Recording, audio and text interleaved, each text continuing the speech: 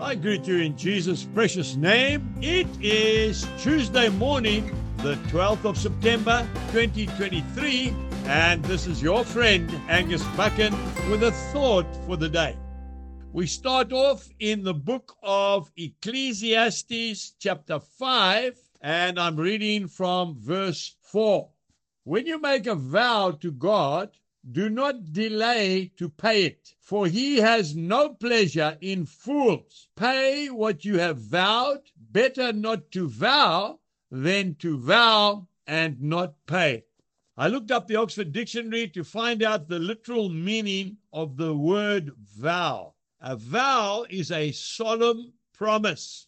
Now we go straight to the book of Judges, and I want to say to you, my dear friend, possibly the saddest story in the Old Testament. Judges chapter 11, and I'm reading from verse 30.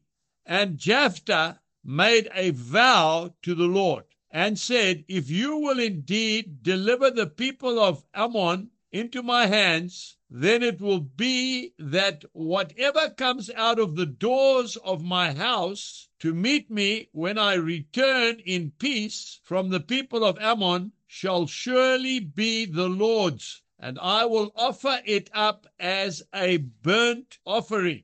Now, what happened was, he was a mighty warrior. He was defending Israel. He made a deal with the Lord. He said, Lord, if you give me the victory, the first thing that comes out of my house, I will offer up to you as a living sacrifice. When he returned, the Lord had given him the victory. The first thing that came out of his house was his little daughter, his only child.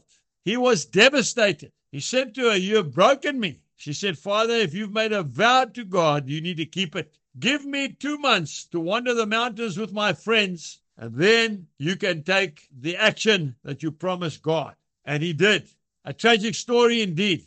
Never make a light vow to God. When you promise God something, you have to keep it. You know, many years ago, I was going through a terrible drought, one of the worst droughts on this farm. The maize crop was failing. It was our main source of income. I went out and I said, Lord, if you turn the weather around and give me a decent crop, I will preach the gospel of Jesus Christ for the rest of my life. Well, he gave me a decent crop, and I am busy fulfilling my vow. Not reluctantly, with great joy and great pleasure. Today, count the cost before you make the vow. Jesus bless you and goodbye.